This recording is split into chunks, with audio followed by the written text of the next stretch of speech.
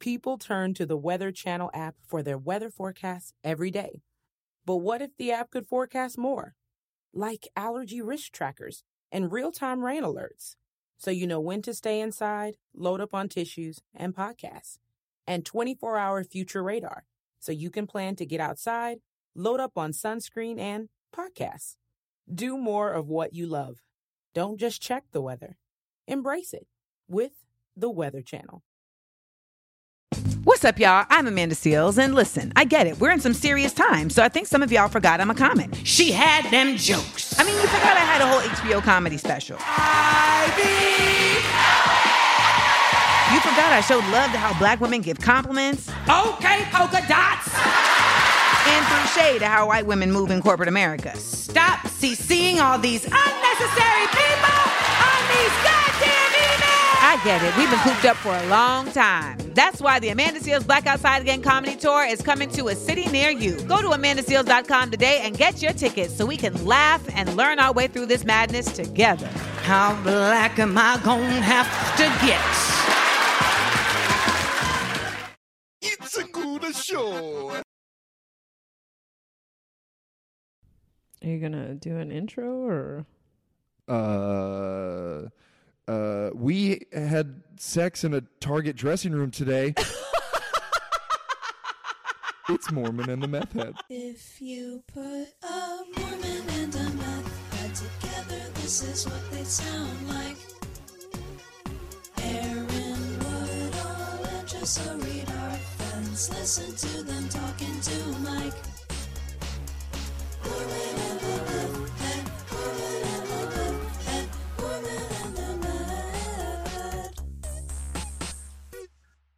This fucking, I'm now convinced that the transformed wife is a troll, is an elaborate internet troll.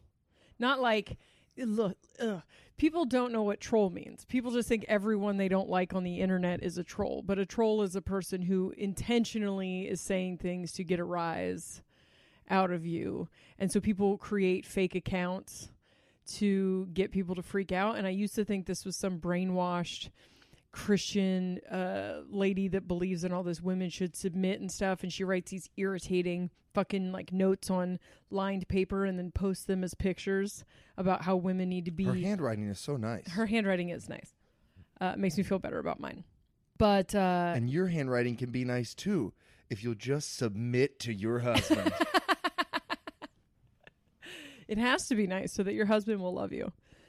What was the one I posted yesterday? She said... Jessa's the transformed wife's biggest fan. I talked to somebody about doing just weekly updates on the transformed wife where I just do like a video rant about her because I was obsessed with her. And what it seems like now, though, is that she has either completely lost it or she is not real. Someone has taken over her account because today her post was that men want literal virgins that are debt-free without tattoos. And she made a picture with Comic Sans fucking like Pinterest picture of a blonde woman with those words on top. Like this is men want debt-free virgins, and then in parentheses without tattoos. And I was like, fuck, I racked up so much debt getting all my tattoos and paying for sex.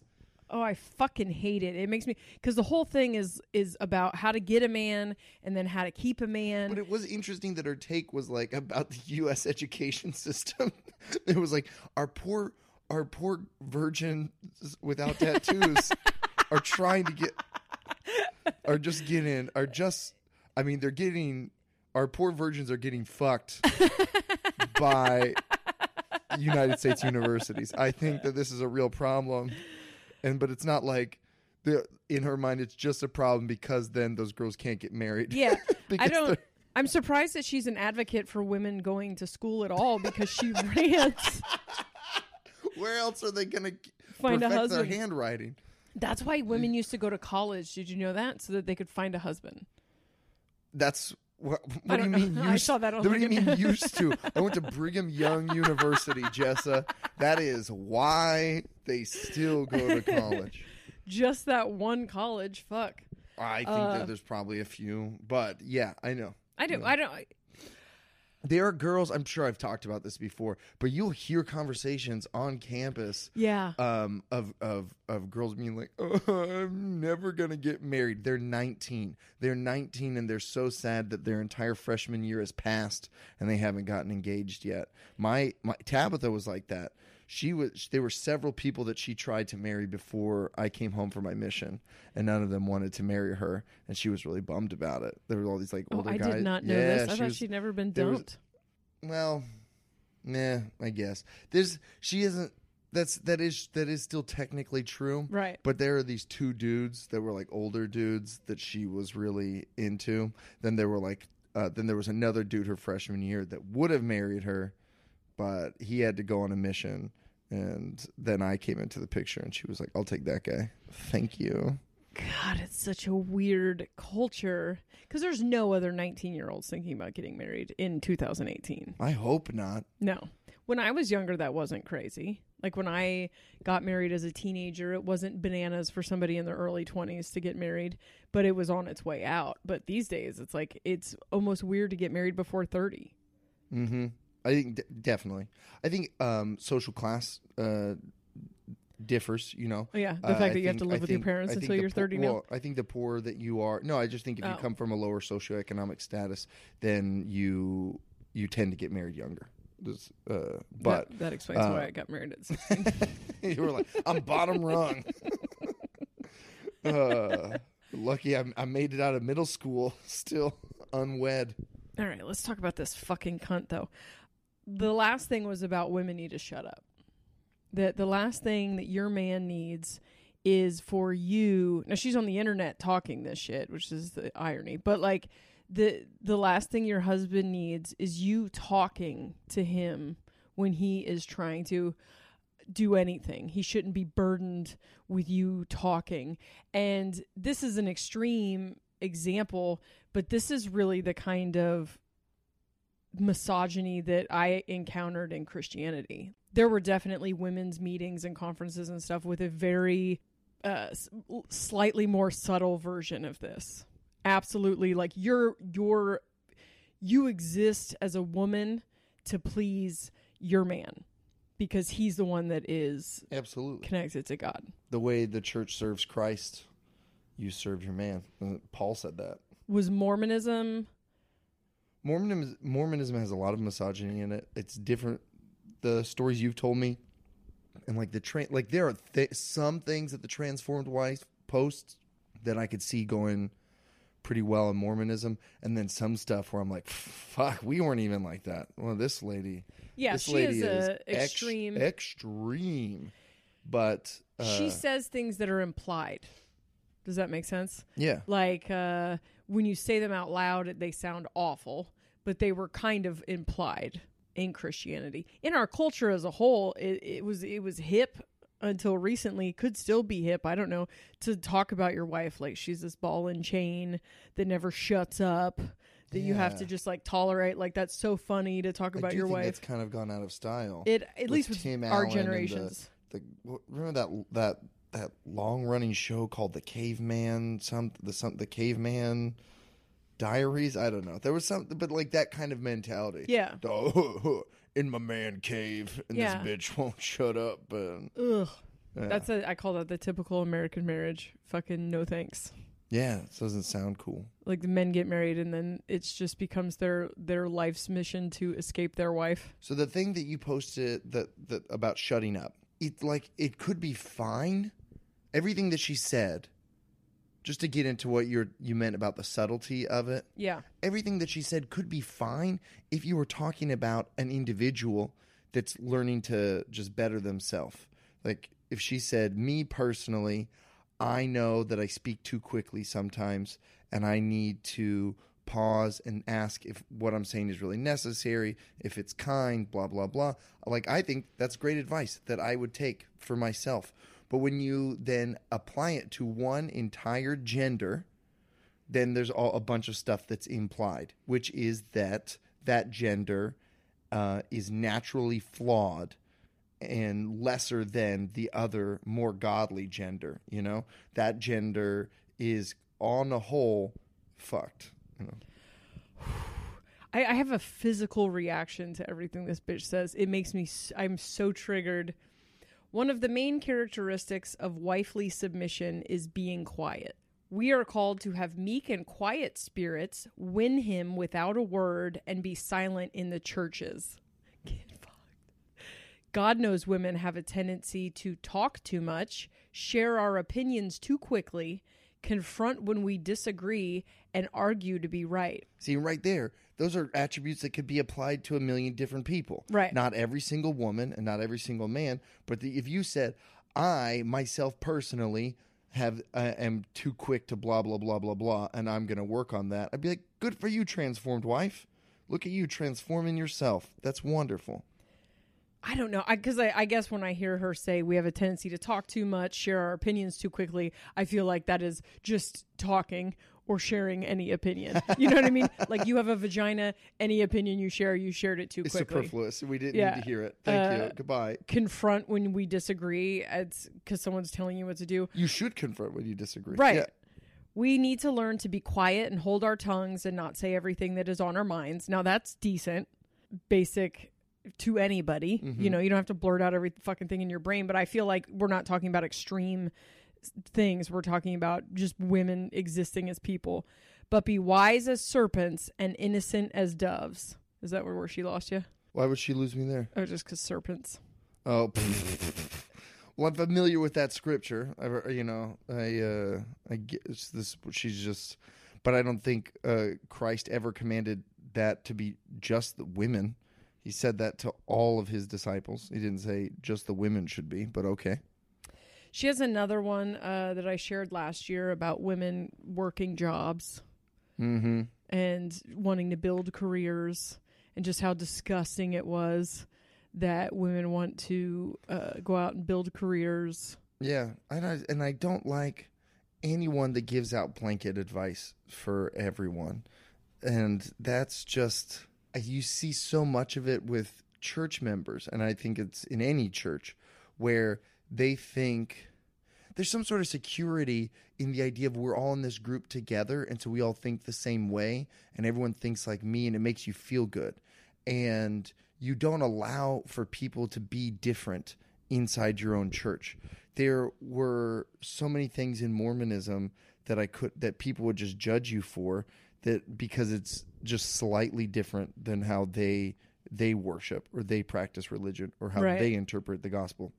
You can have Republicans and Democrats, liberals and conservatives all within that read the same exact Bible, and they interpret it different ways. But you get these people who are like, yep, this is the way, and I'm going to make a blog about it because I'm the one. You're becoming your own little prophet. Like, you just want to be the one that everyone follows and stuff, and I'll dish out my advice that's that my husband told me. My husband told me not to get a job, so now I'm going to tell all women to not get jobs. It's Do you think it's insecurity, right? It's insecurity in your own. If you are insecure in your own perception of reality, then you feel like you need everyone else to live that exact reality so that you can believe it's real. Like, I think so, because I think that someone else's definition of reality is a challenge. Exactly. Whether or not if I thought I was insecure, like, it's certainly a challenge. And then you have most people don't sit and listen to those challenges. They throw up walls immediately, and they're like, no, you are a bad Christian, rather than just listening to how you think Christ would be totally okay with your shoulders being exposed, whatever, you know. Right. It's just like, no, you've got it wrong, you're bad, and I'm right. I'm trying to think, because I have a tendency to be self-righteousness is a character defect of mine that is really not as bad as it used to be. But when I was in the church, I loved judging other people. Mm-hmm. And I think I just liked gossiping. I think I liked talking shit. And so being self-righteous gave me that opportunity. In recovery, early recovery, I got clean, and I just didn't didn't want to use. I didn't have the desire to use. I wasn't in there fighting some monkey on my back. I wasn't white knuckling it. There was no struggle involved. I just didn't. Do you know what white knuckling it means? No, it's just there was a semi just like slowly creeping along the highway outside, like. And I was wondering if we were picking it up. If we didn't, maybe we could just take the audio from my voice and lay it underneath your dialogue, just real. So they don't miss it. All right, we'll go back to white knuckling. All right. We'll go back to that. I wasn't white knuckling it. I just didn't have the desire to use. Like, it ran its course, and I never did again, ever. Not one time did I want to use. So I'm in these rooms with people who are struggling, this is their second, third, fourth, fifth attempt at this. They're having a completely different experience than I am. And I mean, I was young and immature, and they say that when you start doing drugs, you stunt your emotional growth. And I saw a lot of that in the rooms where you saw people who've been doing drugs since they were teenagers. We did all act like old teenagers. But I was like, okay, you get a sponsor, you do the steps, whatever. And so I just did everything. And then I just spent all of my time judging and talking shit about everyone that wasn't my friend, and pointing out how they're not doing it right, and pointing out how I'm better, and just the grossest. What a natural stand-up comedian you were. Yeah. Wow. No wonder you fit right into that community. Oh. You excelled so quickly. My friends are the ones that are good, and everyone else is never going to make it. Oh shit, I am still like that. You're like, let's talk about old me. Yeah. Oh, wait. Damn it. Just don't take me to an open mic. And I'm trying to think like where that came from. And I think I really just, at that point in my life, didn't have anything else that I wanted to talk about. Just the most entertaining thing I could think. It made me feel, and what's crazy is that was the most afraid I think I've ever been in my life. I was just. In recovery? Yeah, just in life in general. But during using that time, I mean. Yeah, right after using, when I got clean, I thought I had like figured everything out, alien school, whatever. And then I got clean because I was getting away from a relationship that was bad, but that I was positive this person I was going to be with. And the fact that I was wrong about that made me, when I got clean, it kind of colored everything with maybe I was wrong about everything.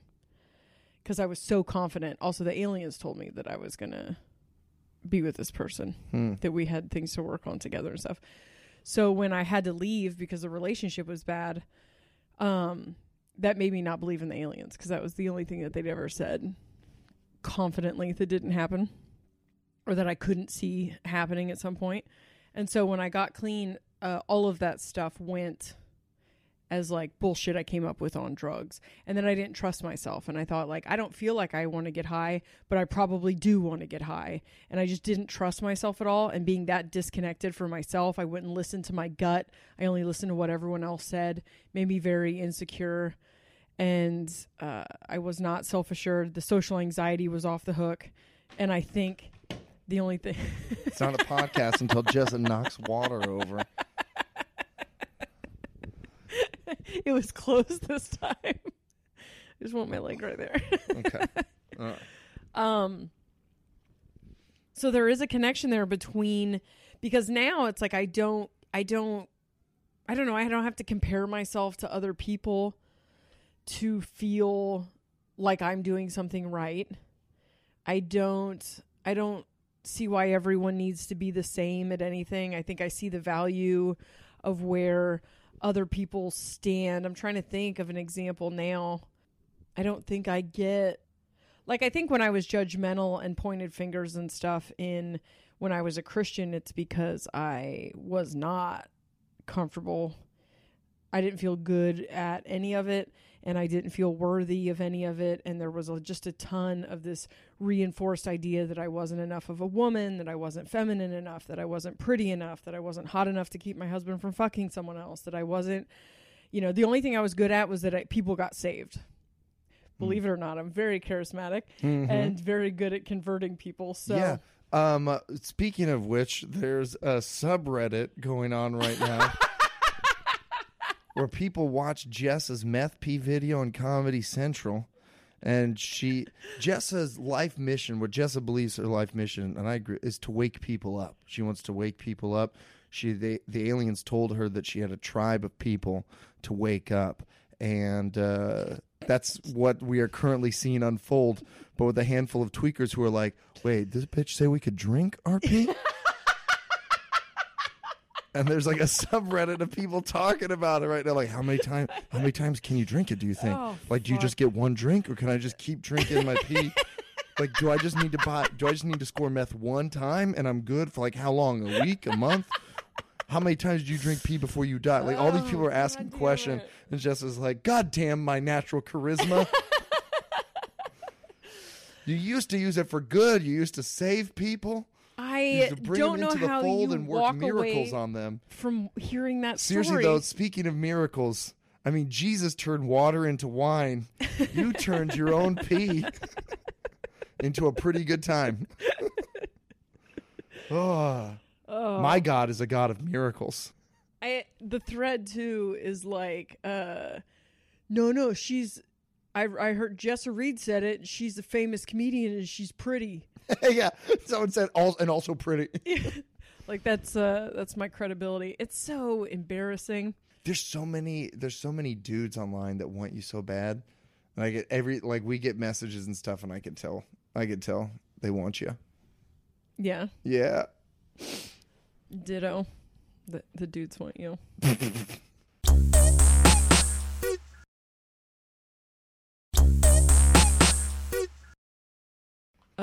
What was I? We can cut this part out that makes you blush. Did it make me blush? It looks like it. No. All right, we'll cut it out. Jessa blushes like a little bitch. So I get saved the first time when I'm 15 before I meet the pastor's son, and I am not cool with the kids. I'm like a compulsive liar, so I try to tell them that I would have to. When they were inviting me to stuff originally, I was like, "Oh, I'm in a gang." Well, weren't you? And my gang won't let me do youth group stuff. I'm glad to hear it. What self-respecting gang would? And I would like fantasize, because I could tell they didn't believe me. I would fantasize about like tagging the side of the church, because that would prove it.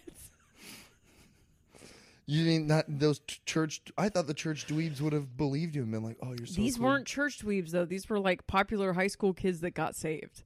Oh, so have you ever seen a cool youth group? Yeah, yeah. There was one. Those, there like, was they one in rapped Maryland that had like a fucking skate park. Yeah. Stuff, and you had to be. This was like a hip group of kids.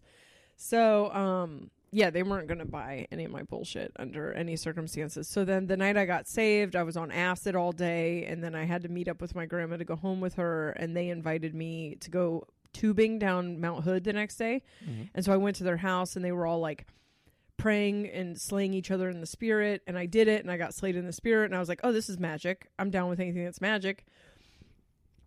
And I was just, the next day I was the most, they called it on fire. Like I was batshit for Jesus. And I never stopped moving. What do you mean they call it on fire? What were you doing? Describe what you were doing the next day.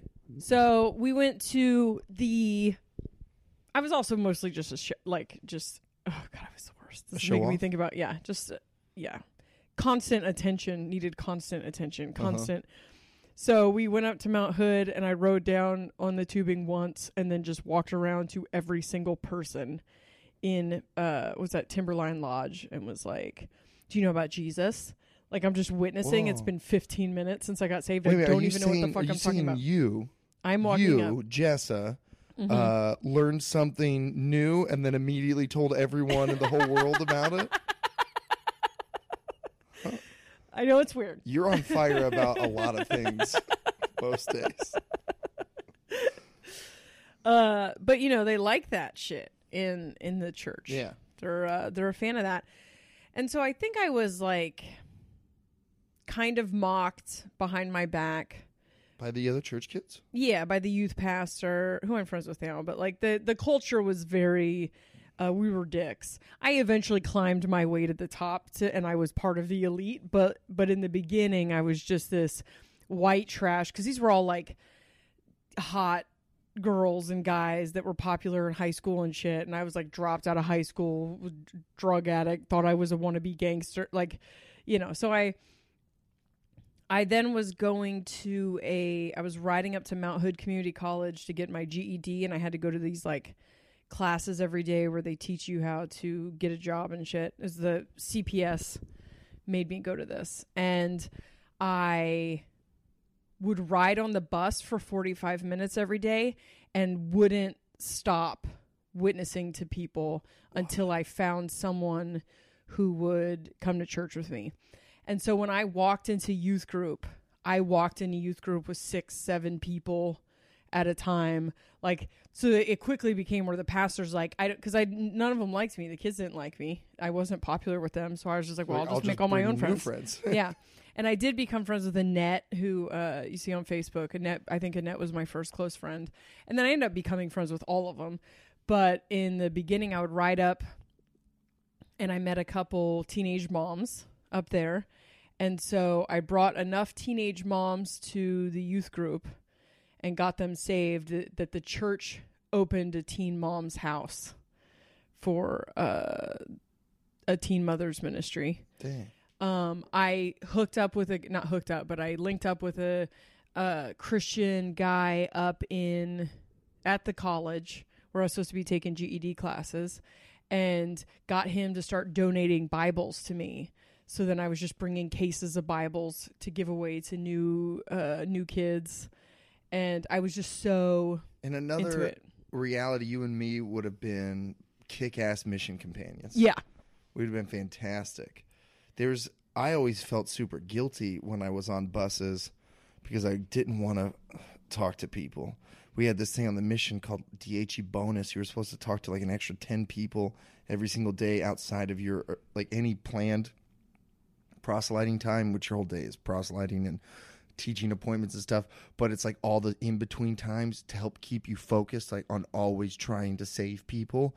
That even like on the walk to the bus stop, you should be trying to find someone to just stop and talk to on the bus. There was this one elder that I remember people like with wide eyes telling stories about how about train rides, about when we had to travel across Italy and take like a nice 4 to 6 hour train ride. For me, that was I caught up on my journal writing. I would take naps. It's the only time you had a break. You could just sit down and not have to do anything. But this elder would walk from car to car like little Jessa Reed and find people to teach. He would never stop. And the mission president loved him, and he was a really nice guy. We all liked him. The legend was, and this is true, but it just became legendary, that he invited someone to get baptized that he met on the train. He just was going car to car to car until he found someone that he had, this huge long discussion with, and then invited them to be baptized and stuff. And I constantly felt bad that I wasn't doing that. Wow. I was just like, oh man, stop making us look so bad, David. I loved it. I fed off of it. I had a wall. My room was spray painted graffiti. Like my mom I lived in the basement. She let me graffiti my room, and I painted over all of it. And it said serving Jesus 24/7. 24/7. And then I had an entire wall with phone numbers. I would get people's phone numbers. And so I had an entire wall of pieces of paper of people's phone numbers. And like Tuesday and Saturday, I would call every single number that I got and invited them to come to church with me. And I was and I didn't really understand, like I didn't know anything about the Bible. So I was just telling my story. And, but I was just so outgoing. What's and could immediately story? Connect. That I've been searching for something my entire life, that I knew that there was something more. And, my childhood and all the things that I'd done. I mean, by that point, I'd already been drinking, doing drugs. I'd already fucked grown men. as a teen. I'm like 15 right now. I've had it, like I've got this like You were dark. getting laid in the spirit. Yeah. And now you're getting slain in the spirit. Oh yeah, I'd already had a rape baby. But when you went to youth group that one afternoon, the day before, tubing, what happened? I was tripping on acid all night and all day, I think, and my grandma, because that church was in my old neighborhood, and CPS had taken me out of my mom's custody because I kept running away, and put me in my grandma's custody. And my grandma was super naive and didn't really know what I was doing ever. And a lot of times when she would take me to church, I would just go in the front doors and go back out the back doors and go see my friends because it was like 2 blocks away from my neighborhood. And I didn't get to see them when I was at her house. So this day, I can't remember what it was. I said I was spending the night at a friend's house, and I had been on acid for almost 24 hours. And I came back Sunday night and to get picked up by her and had to sit through a service.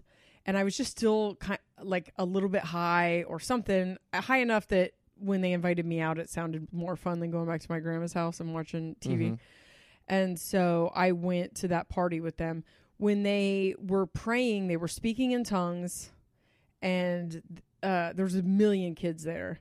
And they were speaking in tongues and like had hands on like 2 people, 1 person on each side, their hand on the other person's forehead, and they were praying, and then the person would go down. And I can't remember what I said. I said something fucking dumb. I was like, what is that fainting thing you guys are doing? And they were like, oh my God, you've never been slain in the spirit? Because I'd been around the youth group for a couple months now and would walk in and say a bunch of stupid shit and then leave. I'm in a gang. Goodbye. They had dealt with a lot of that bullshit from me in the couple months before that. And so they prayed, and I did feel something. And I had been on acid, though, and hadn't slept in 24 hours. So, do you think that had something to do with it? I think I felt a connection to something within myself. I don't know what. There is something weird about speaking in tongues. That's always freaked me out. I don't know if it is an easier way to communicate with your higher self because you are like stepping outside of language, like learned programmed language. But it is a thing, and it does feel different. I think that there's something... I could definitely see it being a freeing exercise, the way that you have acting exercises where they want to strip you down and take away all the self-conscious thoughts that we have. We think about what to say and how to say it and how to act, and they want you. We do exercises in acting to become more instinctual and to become more animalistic and just go off of your gut and stuff. And I could see speaking in tongues being like that. Yeah, in a place where you're with other people praying and stuff. That makes a lot of sense. I don't think I was communicating with God, but I think something about letting that go in that space with other people. Do you think God ever gets tired of people shouting nonsense at him? And he's like, God. He has just a mailbox full of voicemails. It's all like, I'm like a diamond. And he's just rolling his eyes like, I can fucking understand you regularly. And they call it something like getting the spirit. And you have to, like, someone who already can speak in tongues has to pray with you so that you can get it. Usually. And I remember it took my mom forever to get it. And so I was just praying because, of course, I was super good at it. So I was praying with my mom in her living room. And when she finally got it, it was bird to bird to bird.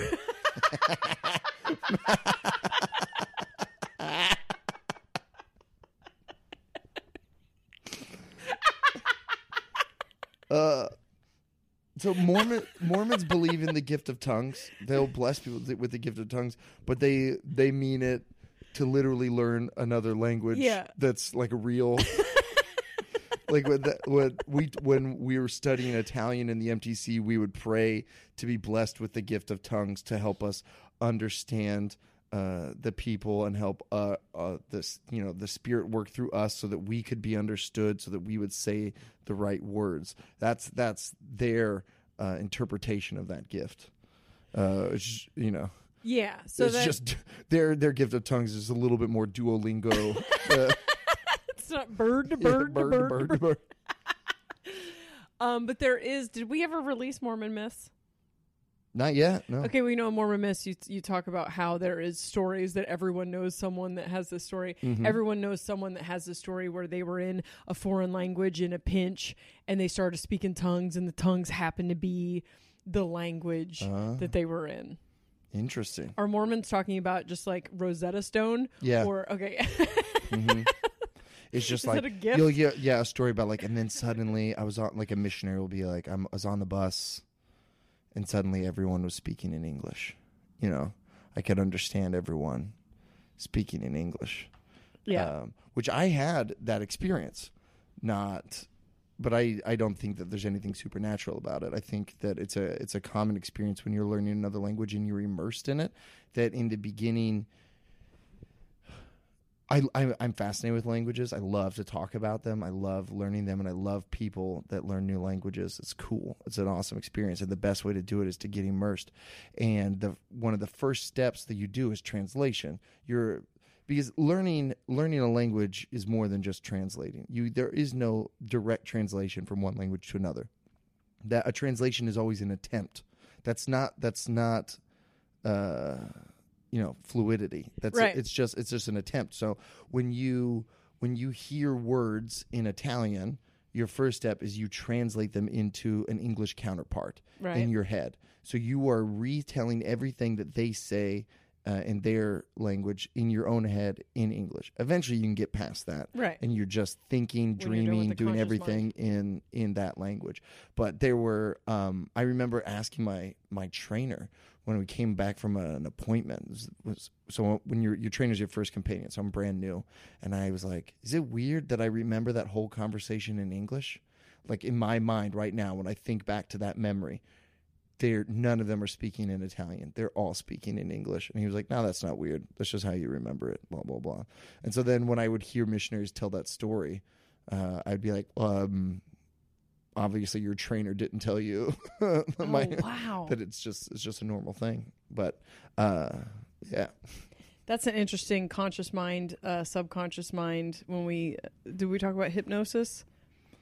You and me talk about hypnosis all the time. I'm very interested in it. I mean, you've talked about what's in Benny Hill? Yeah, Benny Hinn. Benny Hinn. But you have like your conscious mind, your Bennigans. unconscious mind, your conscious mind, your subconscious mind, and your unconscious mind. And your unconscious mind is things that your body just does, and your subconscious mind is like your belief and your programming. This is all from the standpoint of hypnosis, the premise of hypnosis. But when you're trying to do things consciously, they are so much more difficult than once they are programming. So just like when you're first learning how to drive and you're thinking about every single move that you're making while driving, it's so clunky and difficult. But now that you drive without thinking about it. Jessa, please think while you're driving. Are you thinking about driving while you're driving? Yeah. I'm a very good driver. You're thinking, I'm going to put my blinker on right now. What? Yeah. How else does your blinker get put on? Your body doesn't just do it. Wait a second. What? I'm sorry. All right, I'm not going to take advice from the woman that takes 3 hours to go to a grocery store. She's just driving in circles around the grocery store, just missing exits constantly because she's waiting for her own body to subconsciously turn on the signal. Well, it wasn't time to exit. Otherwise, my body natural reflexes would have put on my right blinker and I would have exited. But that didn't happen. You're thinking about exiting? Is that your life hack? Is that how you get to places on time? God.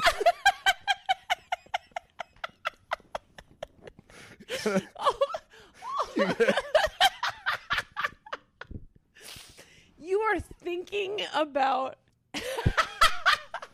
Please. I wish someone else was here to help me with this. You don't... Do you...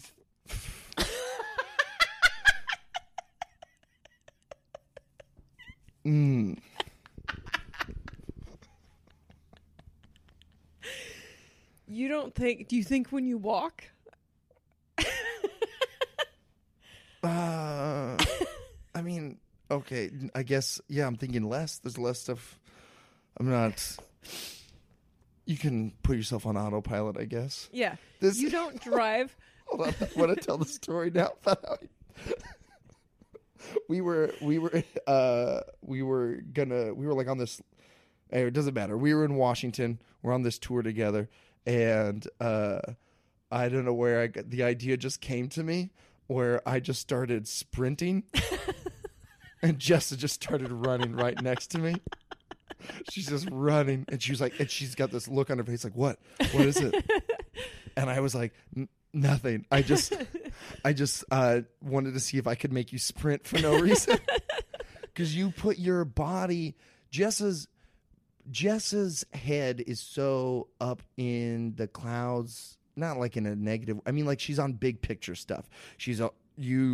When you spend so much time and energy thinking about the nature of consciousness and whether or not this is a video game, it doesn't really save you a lot of mental space to worry about where you're putting your feet. And so Jessa looks to, like, when she's with other people, she just tries to sync up her body with them and just do what they do. And then she puts her body on autopilot and then is elsewhere. Like, her mind is gone and somewhere else. And people, I don't think, realize that they have total control over Jessa's body. You know, like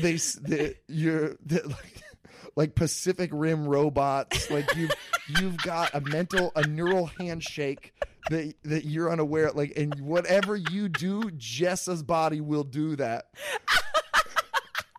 And so I just put it to the test.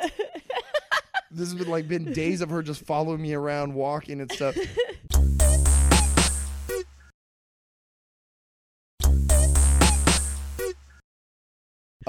When I do not, like, there was one time this happened at the San Antonio airport, or Austin. It was the Austin airport, where I wasn't in charge of where we were going. I was like following you guys, and you just walked to the end of a hangar, and I just was like, all right. We walked all the way to the end of the hangar, and then Jess was like, where are we? So I wanted to put it to the test, and I was like, what would happen if I just started sprinting out of nowhere? And you didn't even immediately ask what's going on. We ran for a while. And before you were like, is there a wolf chasing us? Is there something? Your body just went. Oh, fuck. So yeah, I'm not going to take a lot of driving tips from you. Okay. Well, full disclosure. I think that everyone drives with their unconscious mind. But I do have a tendency to, when I leave the house, to go to if I'm alone, it's not great. It's like I go really far into my head, and then I forget where I'm going. I get to the grocery store. I can't remember what I'm supposed to buy. I can never remember where my car is. I spend hours a week just trying to find my car. And the way that my brain remembers memories, it's also pictures. It's hard when your car gets stolen. Yeah, that is after my house got burglarized. We'll do that in a different one I want to talk about. Okay, sure. But yeah, I spend, because I don't know, my memories are in pictures. So if I get out of the car and it was not in my body when I got out of the car and I was thinking about something else, when I try to remember where my car is, I will remember whatever image I had in my mind at the time. Does that make sense? And a lot of times when we're talking about conversations we've had, though, I can tell you where I was. Yeah. Where I was sitting when we had the conversation, because my brain remembers things in pictures. Anyway, that's interesting about language and fluidity. Is that fluency is what I should have said. I think I messed it up when I said it. Fluency. Because you're having to think before you talk. And that was just interesting. That little segue was just so that I could say, oh, that's interesting. I mean, I love it. So I ended up graduating in Italian. That's what my degree's in. And what a coincidence. I had to get a coincidence. Oh, you graduated from college. Yeah. Okay. That's not how high school works. Got it. No. So, yeah. No. I've heard. No, I didn't learn any Italian until I went to the MTC. And I loved it. I loved learning it. And so I just wanted the easiest possible route in college, and that was to take a bunch of classes about stuff I already knew. So I kept nice. But at the end, I had to get tested, and I got whatever the highest is, like just under native fluency, right? And so people ask if I'm fluent in Italian, and I always say no. And I think that if they heard me speak Italian, they would think I was fluent. But there is such a giant chasm in between me and what I think fluency is, where you're native fluent means that's their first language. When you in your mother tongue, where you don't think about it, right? There's times when I can get on a roll. When I go visit, it takes about 48 hours. 48 hours to loosen up, and then I start thinking in Italian again, and I'm immersed in it, and it can be whatever. But I will never, ever speak Italian as well and as fluently as native speakers do. Right. So I don't think anyone I think it's very rare that someone achieves pure, true fluency in another language. So after you got further into church, and then you ended up marrying a pastor's kid. Then I meet the pastor's kid. You were really into church. Where did you meet people like the Transformed Wife, and were you against them then? Did they rub you the wrong? Did they make you as mad then as this woman does now? I had a sensation my whole life, and I think this came from the dude that molested me, where I was garbage, like trash. Like I came from trash. I was poor, and I didn't act like a woman. And so the sensation was really that this is what real people are. This is what normal people are, and I should aspire to this. And so I really bought into it for a long time. I don't know. I wanted to be it. The submitting part was hard for me just because it's not my personality. And then I didn't marry a man who was any good at running the show. Mm-hmm. And so it was a lot of me like hating myself for not being able to submit to someone who just didn't want to be in charge. But when the first supernatural thing that ever happened was I met the prophetess. We talked about this on one of the podcasts. Yeah. And she told me that I had that gift. And then when I was doing the prison ministry and started being able to see people's like core, like what now I know to be an ability that I have to hear people's like core motivation and fear. And I could hear that and use that to help people. And then when I got in trouble for that was a big second shelf moment for me, I think. No, that's your first shelf. Because I felt like the gift of being able to hear people, like when the prophetess lady said that stuff to me, first of all, it resonated because it was magic, and that was why I was in Christianity. By this point, I'm like in kind of the noise, nickels, and numbers department. I'm seeing like a lot of the wiring under the board. Like I'm seeing a lot of the money stuff, which is hard to feel spiritual when you're seeing a lot of the money stuff. And I had, was in the almost the top echelon of behind the scenes on staff and stuff. So I just, this was something that still felt very magic and spiritual, and it felt like it was helping people. And I was helping girls that came from a life similar to mine. And this is the thing that I loved about the family that I married into, was that this guy was like a street preacher. I wanted to help people who were like considered less than. And so when I got in trouble for doing that, for being was super spiritual, like too magic, like too spiritual. And the big reason was because my husband wasn't doing anything like that. That kind of bugged me a little bit. And then they were mad if your husband had been out there on the streets with you, they wouldn't have cared. Yeah, if he was more spiritual, but since he was like almost backslidden, they were like, there's no reason that God would be letting you do that because you're an uncovered woman. Because everything's through your man. This is in Mormonism. All right, so you've asked me a lot about the sexism in Mormonism, and there's a bunch. I think a lot of it at the core is the same stuff that the transformed wife believes in, but she is so loud about it that I see why you think she's a troll. The person who I thought was a troll was the one who commented on her picture that was like where she made a post about don't tempt men. Yeah. But she used a picture of someone wearing spaghetti straps, and there was another person who was calling her out for using the picture, and I was like, I think that person's a troll. You're going to cause men to stumble while with trying this. to No, I heard there's lot a of lot that kind of in stuff. Mormonism. I think girls are taught that they're responsible for boys' thoughts.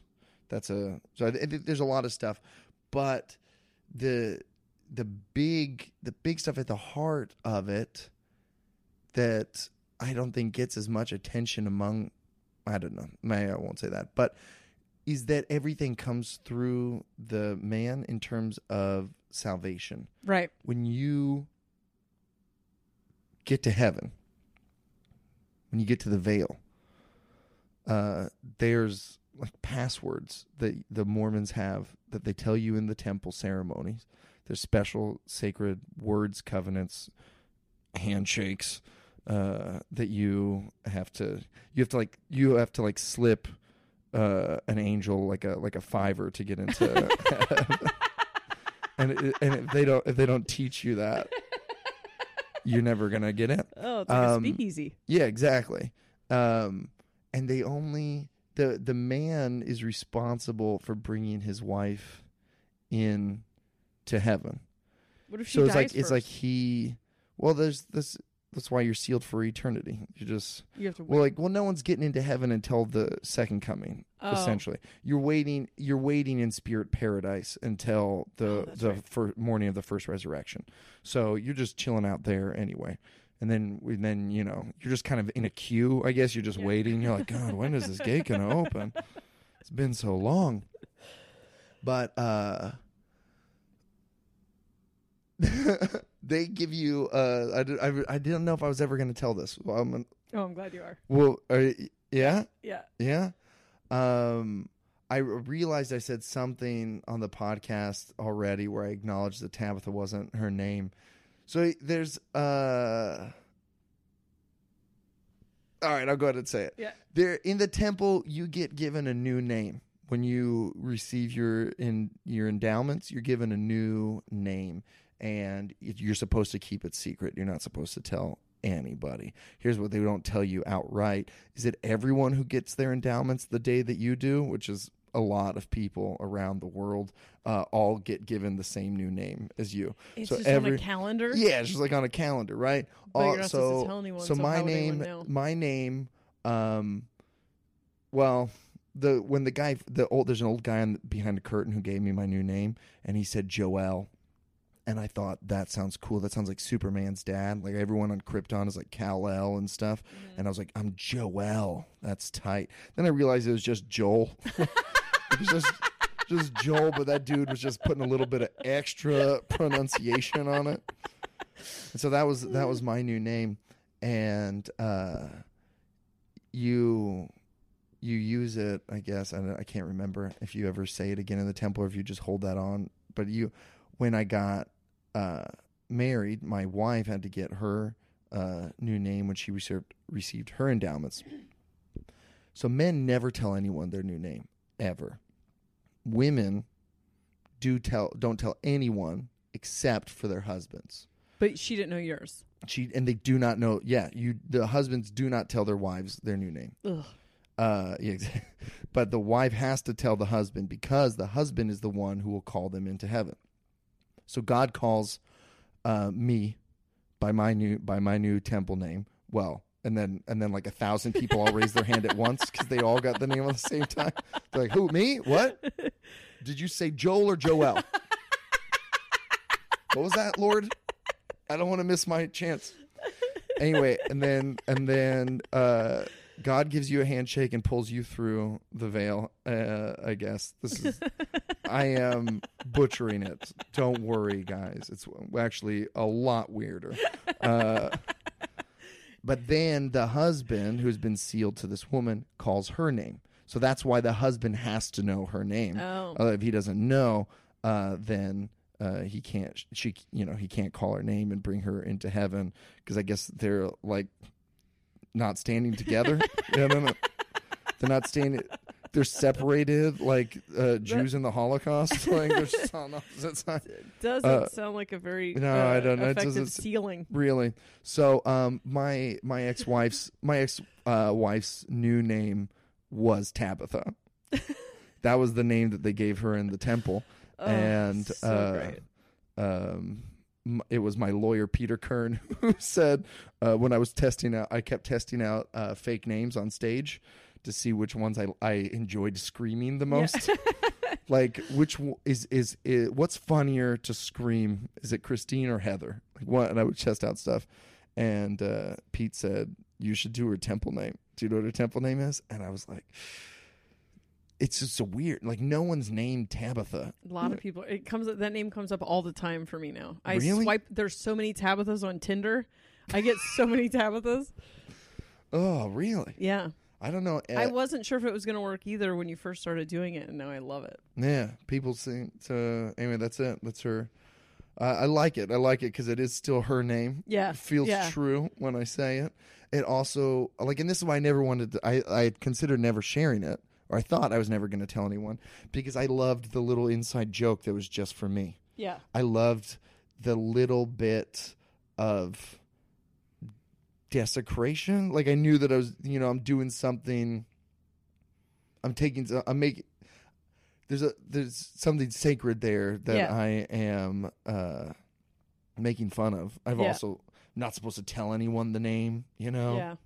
And so I thought I would just keep it a secret forever, and no one would ever know. I didn't know that you slipped on the podcast. I didn't say her name. I said something about. I acknowledged that she had a different name. Oh. Which I get so worried about. I just don't want people ever trying to look her up. Yeah. Yeah. Don't if that thought has ever crossed your mind, please don't ever do that. Don't ever try to find out who she is and stuff. I want her to have privacy and stuff, I would just like it on the official record that Aaron Woodall just spilt his water. Fuck, I thought you weren't going to say anything for a second. I was like, wow, that is really cool of Jessa. I was just letting you finish your sentence. Thank you. Very, very sweet. So I don't know what it is. I get triggered by this fucking bitch. And I think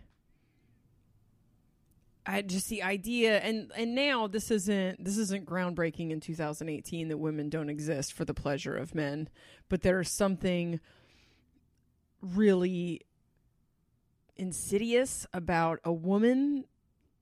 It feels like laziness to me. You're too lazy to use your own mind and to have your own thoughts and to go after things that you want. And so you would rather just have a man do all of it for you and then have your entire life being jumping through hoops to please this man. That's cool that you're fucking lazy and don't have anything that you want to do with your own life.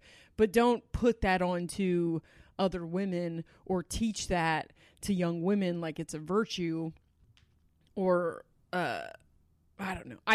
Today I feel like this is probably not even a real. Oh, it is though, because she does fucking videos. I don't know why it makes me so mad. It must be my time in that. I think absolutely it's your time there. Because it triggers me in a way that I'm like, this is touching that the pastor's something. kid said to you. It's everything that that family said to you about your womanhood and how you should behave. I think that it all brings that all up for you. Is there a thing in Mormonism with your relationship with... I think it's the one thing about Christianity that I feel angry that I believed. Because the rest of it, I can put the rest of it somewhere. That it was a stepping stone in my spirituality, that I needed to spend some time as a psychic disciplinarian to understand the ranks of that. Like, I can put it all somewhere. But the fact that I allowed these people to tell me that I wasn't good enough. And that throughout my life, starting with the pastor that molested me, that I was not a woman because I didn't fit into this mold of what a woman is supposed to be. And that has shown up at different times in my life. I mean, I think when we very first became friends and I thought that you didn't think I was hot, I went through a whole like, well, it's because he was raised around religious people and he probably thinks I'm disgusting. Not disgusting, like not hot, disgusting, like too vulgar, too loud, too Mm-hmm. But I really bought into... No, I really just didn't think your tits were big enough. You could have picked one that was like not so accurate. Have you considered that you're disgusting? I believed it. I believed that I was less than. I don't know how I ever felt about being told what to do, but it definitely, it resonated in this belief that I had from childhood that I wasn't what a woman was. And that, because I am way feminine now compared to then, like way feminine. And I remember like my mother-in-law teaching me how to walk with a book on my head type shit out of an 80s movie, like teaching me how to speak feminine and act feminine. And I remember trying to emulate her and stuff because I was just sagging pants. I wore my first pair of high heels while I was at that church and did it for like a year and then was like, yeah, I'm never doing this. How did the gang feel when you wore high heels? By then I had been beaten out. They would never let me in the gang. Otherwise I would have totally been in a gang. Anyway. No, but I think that you're hitting the nail on the head. So it just makes me so mad. It's such fucking garbage. I agree. I just can't. It's 2018. How the fuck is someone still talking like this? In the next episode, let's talk about... oh, no, I know what I want to say. Fuck this fucking bitch. In the comments... in the comments, the chick that calls her on the picture is like... I am really surprised to see this from you. I have to find it. Just hold for a second. Yeah, hold on. All right, this is the kind of shit that these people are saying. In the comments, there is a woman that says, I've tried, but my own nature takes over. Any advice from the women here who have overcome their own instincts with time?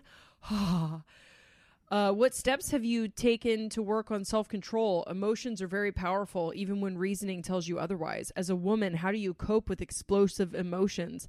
And then it's just this, like, they're just going back and forth about the chick in the spaghetti strap dress, where she's like, my husband showed me this article, showed me your website so that I could learn how to be a better wife. Her husband, this is so fucking Stepford Wives. Her husband showed me your website, and then when I looked at it and realized that you have this picture of this woman in a tank top that could cause men to stumble. My husband caused my husband to my stumble. husband looked at this filth. So let me get this straight. You are handing all of the power over to a man who can't handle looking at a fucking picture on some bitchy ass blog. Like that is the boss of your entire life, is someone who can't be trusted around a fucking picture. Yeah. So women are responsible for all of the actions of men, but also shouldn't fucking talk or have an opinion. Like, that's so insane. That's so insane. And the men that, like, perpetuate this shit and get the women to perpetuate it amongst themselves, it's fucking disgusting. I hope they all die in a fire. And on that note...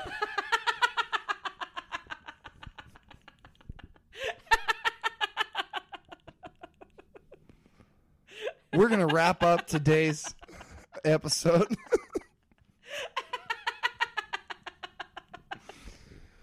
Wishing for hellfire to be cast down on the transformed wife and her minions. Follow up with us next week to see how many of them we got in the fire tornado on Mormon and the Meth Head. Not so fast. This is Jezebel, your resident blasphemer, here to lead the women astray and also talk about tour dates. If you want to come see us and you're in Los Angeles, we will be at Cosmic Vinyl on Thursday, August 23rd. On Saturday, August 25th, we will be near Baltimore at Sully's Comedy Cellar in Parkville, Maryland. The next night, we will be at Comedy Sports Theater in Philadelphia. Tickets for both of those shows are available on our website. You should get them ahead of time, as well as the Duplex in New York City on August 31st. I can't read my own handwriting. On September 1st, I alone will be I will be in Port Clinton, Ohio at a bar that I can't pronounce. The next night, you can catch me in San Diego at American Comedy Company. I will be filming a comedy special for Epics. If you would rather see Aaron and I together, we will be back in San Diego sometime later in September. Keep an eye on our website for that information. Also in September, we will be in Washington and Oregon. All of these dates are on our website, mormonandthemethhead.com. While you're hanging out on the internet, be sure to check out our subreddit and join our Facebook group. And if you're sad because this is your last episode of Mormon and the Meth Head and you're all caught up, go ahead over to Patreon. You can give us $5 and get extra shit. If you put a Mormon and a meth head together, this is what they sound like. Aaron Woodall and Jessa Reed are friends. Listen to them talking to Mike. Mormon and the meth head, Mormon and the meth head, Mormon and the meth head. It's a good show.